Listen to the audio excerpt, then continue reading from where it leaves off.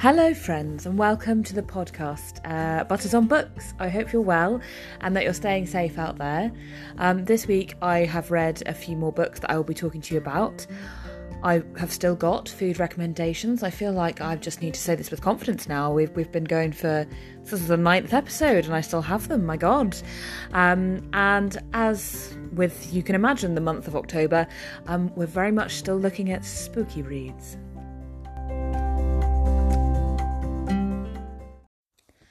Wonderful. Well, the first book that I've read since we last spoke is A Discovery of Witches by Deborah Harkness. The premise of this story, if you have not watched the Sky TV series or have not heard of the books before, is that vampires, witches and demons are in fact real. They kind of sense each other in the world, and basically they have their own systems in place to make sure that humans basically don't know that they exist. There is a particular witch called Diana Bishop, who is related to the line of bishops from the Salem witch trials, and she calls forth a book from the library that she's working in Oxford. It's Ashmole something or other. She brings this book out from the archives, and it turns out this book has been magically bound within the archives for years, and that it then alerts a lot of demons, vampires and witches to her presence when she has been trying to forget her past as a witch and just be a scholar in her normal life. And it's basically her meeting with a particularly dashing vampire called Matthew de Clermont, and it's about them and how they realise how the book is significant to them, how Diana realises she can't really run from who she is as a witch, and realising that there are a lot of laws and rules that she didn't realise that there were, because she's kind of segregated herself from the kind of witch, vampire, demon community, but also that Matthew is kind of a irresistible draw for her. So it's part of the All Souls trilogy, and I had watched the TV series beforehand. I couldn't decide whether I liked the TV series or not, and I felt like I had a very similar experience with the book.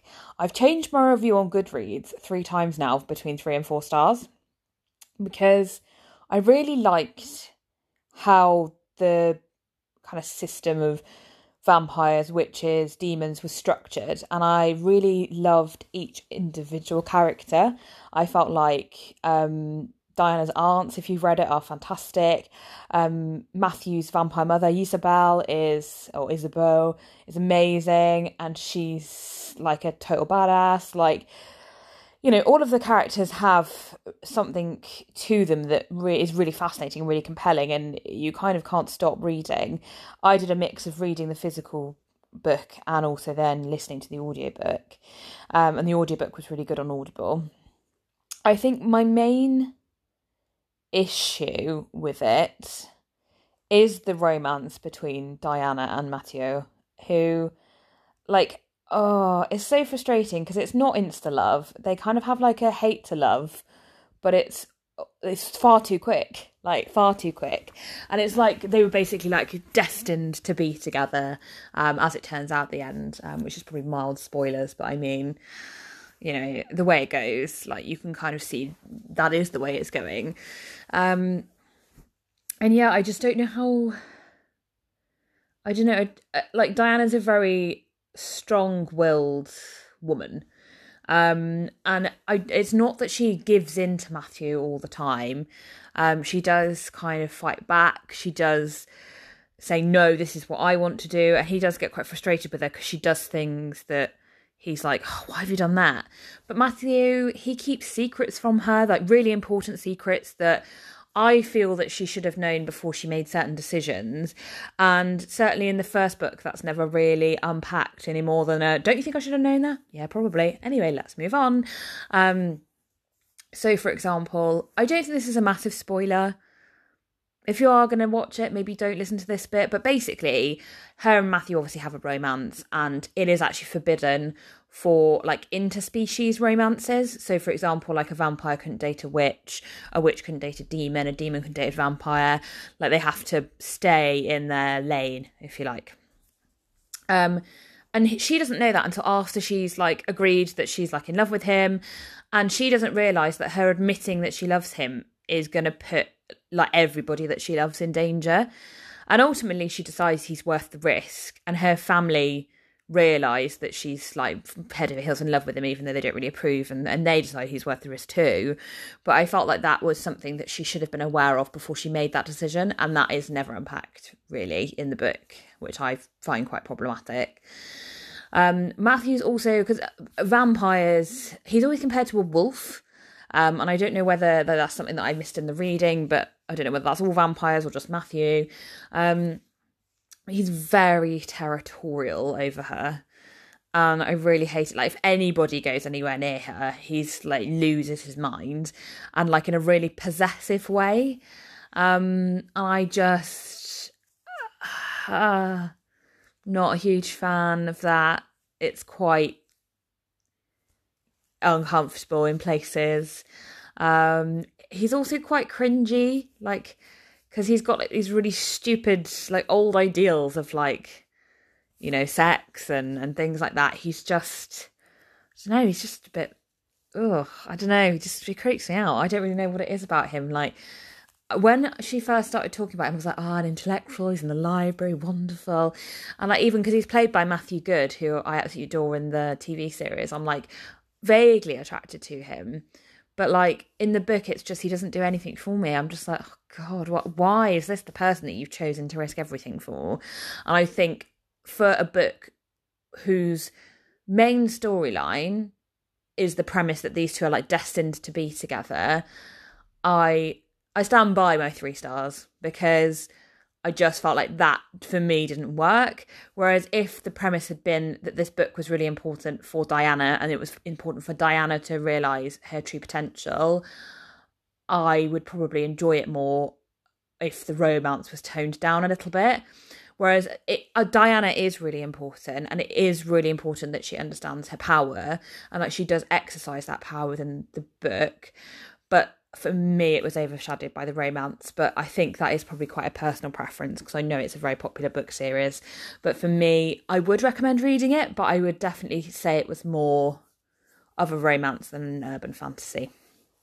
So I would give it 3 stars. I would recommend it. But if you like, it's almost for me, and again, this is probably going to be a really unpopular opinion, a little bit like an adult Twilight. Except there is no Jacob Cullen. Oh no, Jacob Cullen? God, I've conflated them, haven't I? What's Jacob's last name? Is it Jacob?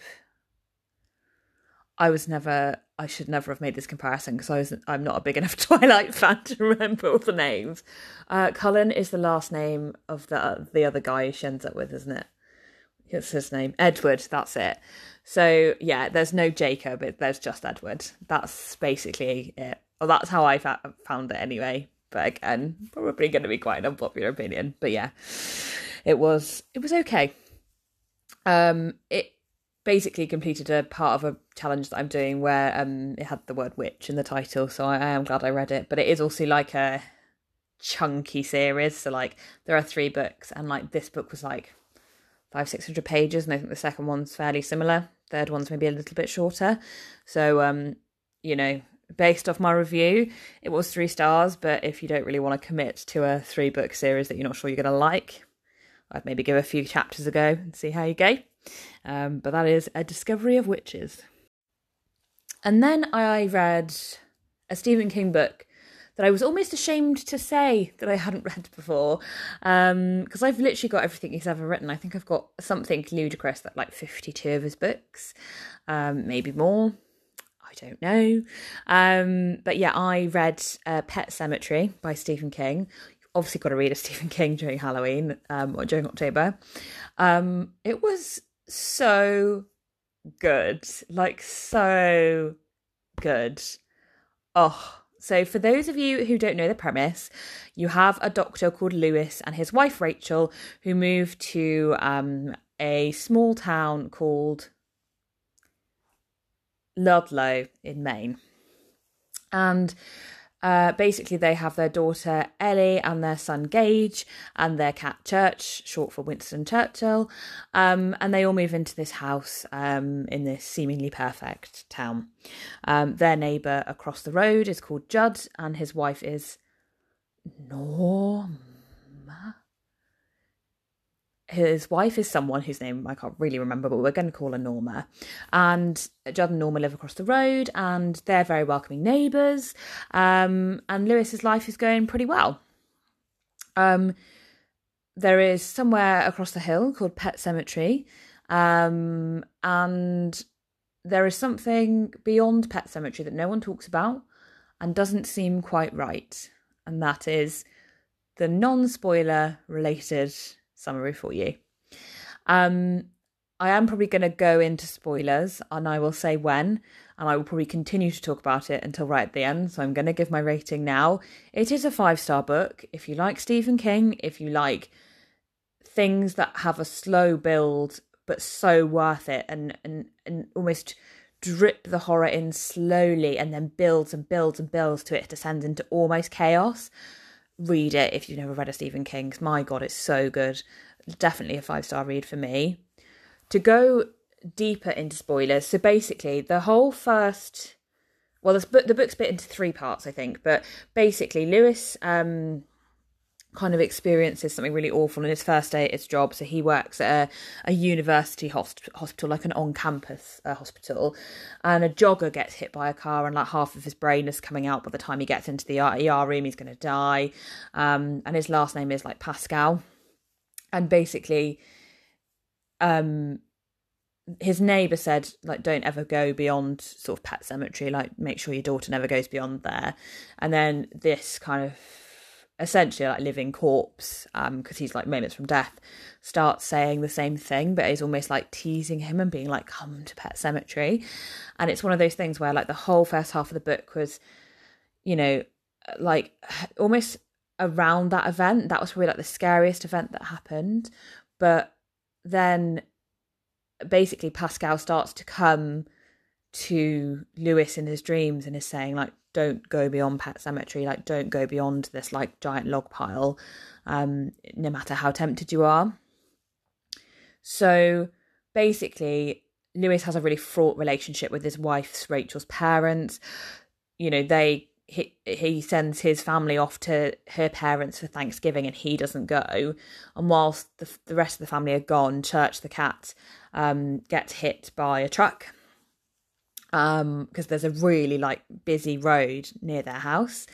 And so Judd, who is his neighbour, shows Lewis the Pet Cemetery and what is beyond. He lets him bury his cat beyond, and then the cat comes back to life, but it's not quite the same. It is a different cat. It is like slow, it stinks of death, and it like murders animals in really like gross and like almost like calculating ways. And obviously things go from there. Like this is like mild-ish spoilers. Like if I give any more away, you might as well just not read the book. But basically, yeah, it descends from there. I felt like it's such a creeping horror because everything's so normal. They are such a normal family. He really, in the first like 2 parts of the book, up until the 3rd part where things really start to descend, they are the most normal of families. And the way that he gets certain horrific events that have happened in their life, that are horrific events that could happen to anybody in their life, that he then uses those to almost warn them about the Pet Cemetery and, you know, warn them about what's just around the corner is phenomenal. And I loved it as well because it's in Maine. They refer to Jerusalem's Lot, so Salem's Lot. They refer to Derry. They refer to, there's one reference that Judd makes to Cujo. So it ties in with some of the other books really nicely. And it's interesting because it's the one that Stephen King, certainly in his introduction that I've got in my copy, says he finds the most scary. And it's because basically he moved to Maine, somewhere similar to Ludlow, might even be Ludlow. And he was like a in-house like writing coach or whatever it was called in the university. And his son, really young son, had made a run for the road and he just managed to catch him before like a massive lorry came past.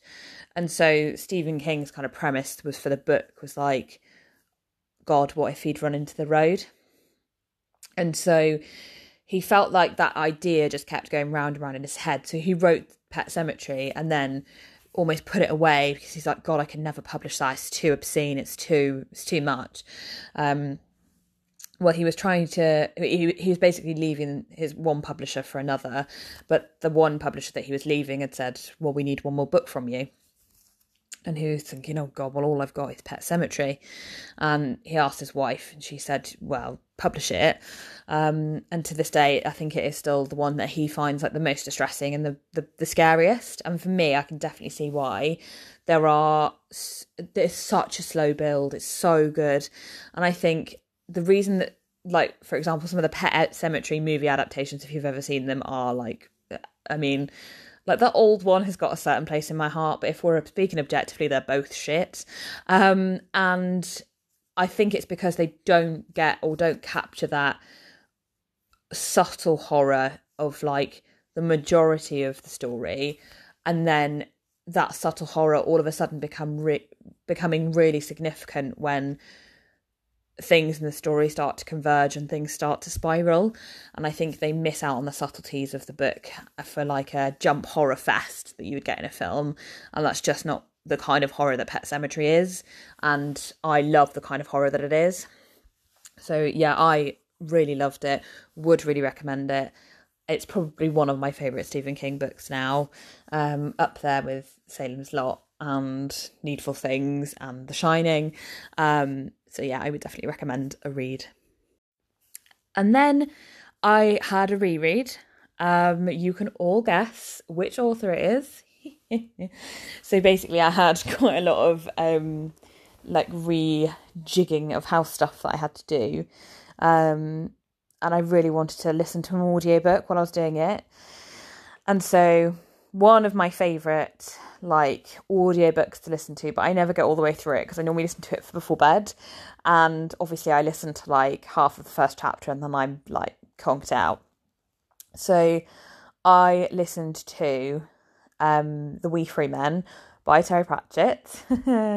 And the premise of that is basically you have a little girl called Tiffany Aching, and she wants to be a witch. And she has a really annoying little brother called Wentworth who go everywhere with her. And all of a sudden she starts to notice that nightmares are creeping into her country, which is known as the Chalk. She's also noted that tiny blue-skinned and ginger-haired men are helping her out against these nightmares, and she's rather confused. And it's basically her discovering where those nightmares are coming from, her going on a quest to find her baby brother who appears to have been kidnapped, and her getting to grips with these tiny blue men who are known as the Macfeagle. This is the first Terry Pratchett that I ever read, and it has a really special place in my heart, so I love listening to it. It's like comfort food for me. It's like listening to, or like it's like eating cottage pie, you know, like it's just lovely, it's just comforting. I'd read so much spooky stuff, I needed like a palate cleanser because I've got some other spooky books on my TBR to be read for the rest of this month, and I was like, oh God, I just really want to listen to something where like I'm not getting creeped out for maybe like, you know, a couple of hours. And so I listened to it, and it's so good. The audiobook is read by Stephen Briggs, who adapted a lot of Terry Pratchett's books for stage, and he does all the voices so well. And I've got a really tattered old copy of the book as well, which I love. And I did a little bit of a mix of both, but majority listening to it on audio. And it was phenomenal. I would really recommend it for anybody who kind of wants a really fun introduction to like Terry Pratchett's writing. It is aimed at young adults, I would say, probably like 10-11-year-olds, because the humour in it requires you to know certain things, certain wordplay, certain idioms that you might need to know. But I personally love reading it as an adult. Like, I think it's just so funny, it's just so compelling, it's a really good story. And there are cameos from characters that we know. Granny Weatherwax and Nanny Ogg were in it, which I loved. So yeah, from my perspective, I would definitely recommend it.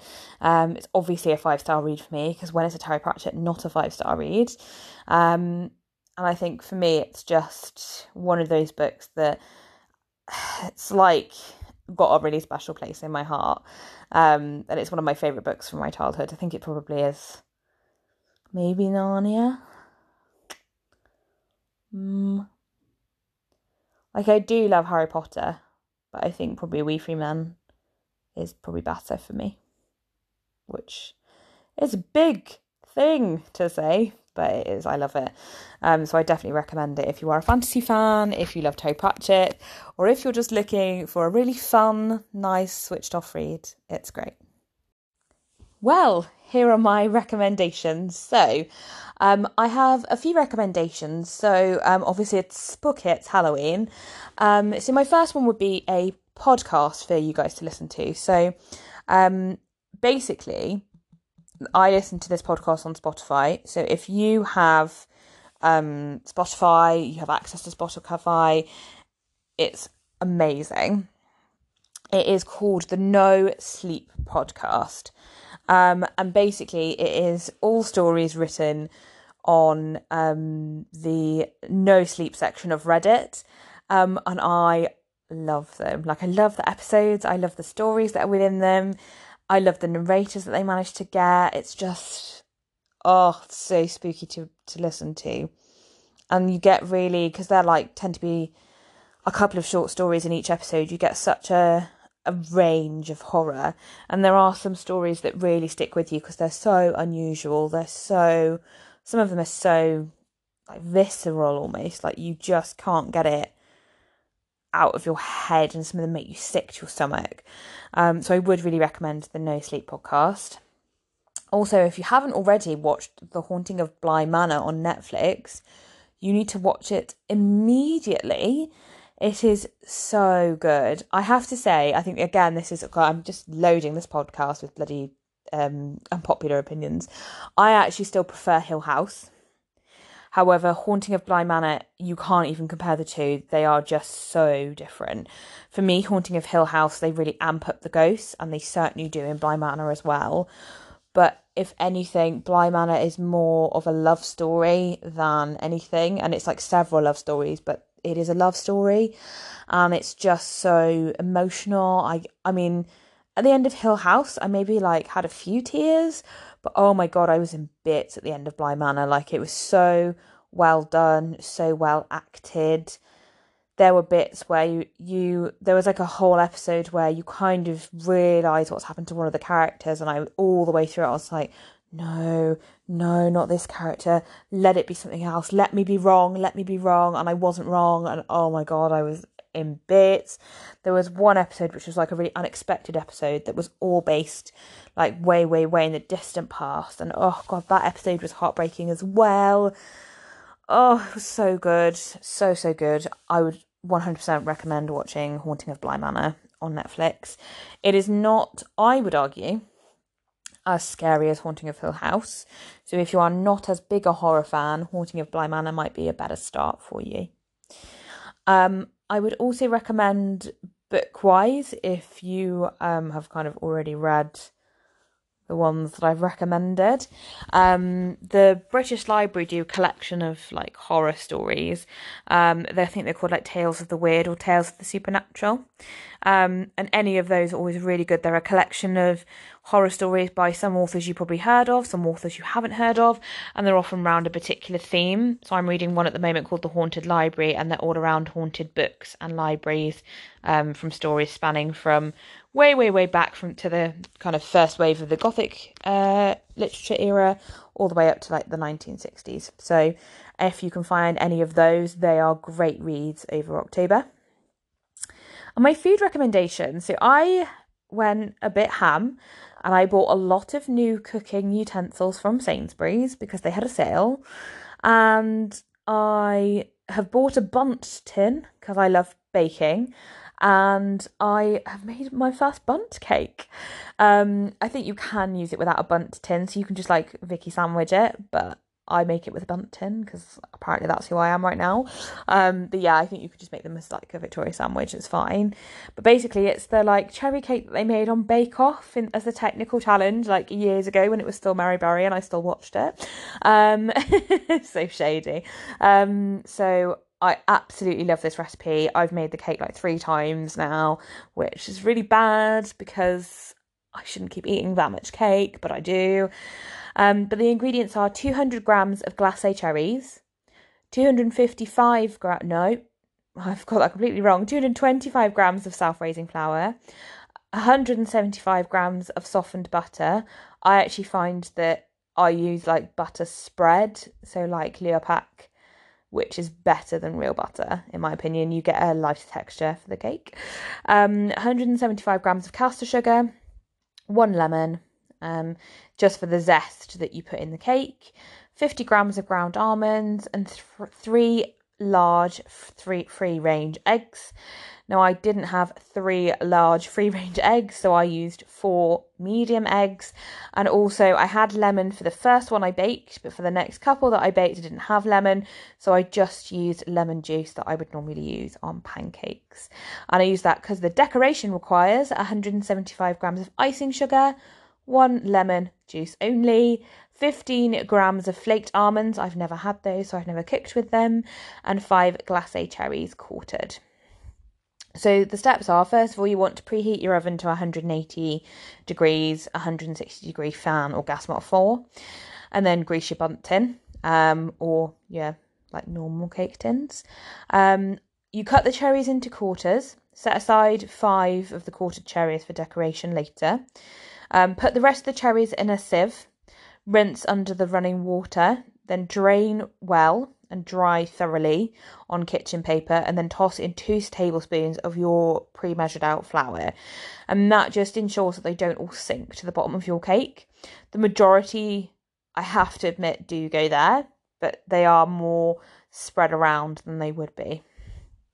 Then what you want to do is just measure all the remaining ingredients for the filling into a large bowl and then beat them really well for 2 minutes, just making sure that it's really mixed well but not overmixed. Then lightly fold in the cherries and then turn it into your tin.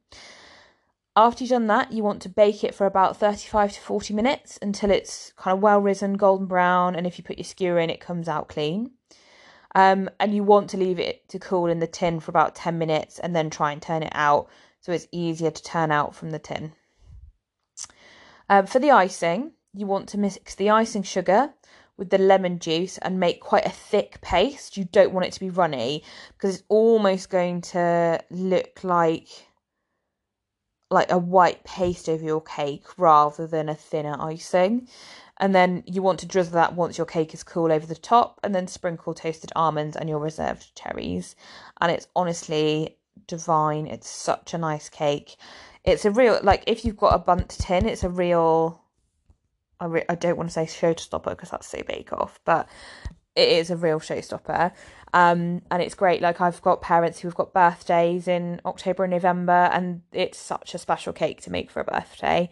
So I would really recommend that. I also feel like a lot of the ingredients you would have for baking anyway, so you might just go and get a couple more like extravagant ingredients, like the glacé cherries I don't normally have. I don't normally have ground almonds. I don't normally have lemons in my pantry. I want to say pantry, I mean the one cupboard in my kitchen that has got like baking supplies in that I call my pantry. Or maybe like the one shelf that has baking supplies in that I call my pantry. But it would be a nice cake to make if somebody's still got a lockdown birthday. So those are my recommendations for the week. And last but not least, I read The Haunting of Ashburn House by Darcy Coates. It is a book that I've had on my Kindle for a while. I think it was quite cheap when I bought it. But I'd heard some buzz about it online, and I thought I will finally get to this. And I haven't read any books on my Kindle for a long time, which is naughty. So I decided to read it. The premise is very similar to In a Cottage in the Wood, which I read for one of my early podcasts this month. It's basically about a girl called Adrian, and she moves to Ashburn House with her cat Wolfgang after her mother's death, as she is left it by an elderly relative who is her great aunt Edith Ashburn. She moves into the house and it's old, it hasn't been lived in, and there are strange carvings all around the house seemingly reminding her to do things. And then after that, you're having to decide whether the house is haunted or whether the house is, plagued by something supernatural, or whether it's all in her head. And I have to say that I don't think this is a spoiler, but it is very supernatural. I've given it 3 stars. I feel that's probably generous in the sense that it is perfectly fine. It's not awful in any way, shape or form. I did enjoy it. It was such an easy, quick read. It took me literally about half a day, which is really good. It was compelling. All the characters were compelling. I just felt that the story was quite... It's not even that it was two-dimensional. It was just like, this is the supernatural thing that's happening. Right? Deal with it. And it's a supernatural thing that doesn't often happen in supernatural books. So it was intriguing, but also I just wanted to know a bit more about it. Like, it was so fascinating, the premise, and I felt like it wasn't really delved into in a great amount of depth, which I felt was a shame, because it was a really unique concept for a haunting, or why something was coming back to kind of stalk the main character. So from my perspective, I felt like it opened so well and it had a really compelling plot, but I feel like the execution probably wasn't where I wanted it. I do think for it 3 stars is fair, actually, because I think the plot was good, and I personally really enjoyed the writing style. I saw a lot on Goodreads that suggested that the writing style let it down, and yeah, there were some cliches in there, but like, welcome to like horror books, like they all have things like that. I think for me, I felt that it was a really good kind of representation of kind of a classic ghost story involving a house. And I definitely read more Darcy Coates in future. Would I rush to read the next one? No, but I would definitely read more of her horror books in future. They're a little bit like, I don't know, like a quick horror read that really kind of leans into that supernatural element and will go a little bit out there, and I enjoyed that. So I'd be interested to see kind of what twists and turns happen in her other books, really. So I gave it 3 stars. I would recommend reading from some more of Darcy Coates. I personally read The Haunting of Ashburn House, but I don't know, I haven't researched Darcy Coates, so I don't know whether that came really early on in her writing career or whether it came later, but some of her later books she could have developed and worked on the things that I've spoken about, so I'm kind of quite excited because I've kind of got a new author to explore. So Haunting of Ashburn House, which again is a spooky book for Halloween, I gave it 3 stars and I would recommend.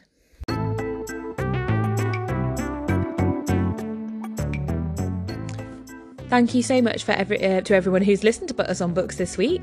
Hopefully I will be back in the near future with more books. Hopefully I keep this reading streak up. My goodness, I hope so. But I hope you're all well, and I hope you're all staying safe.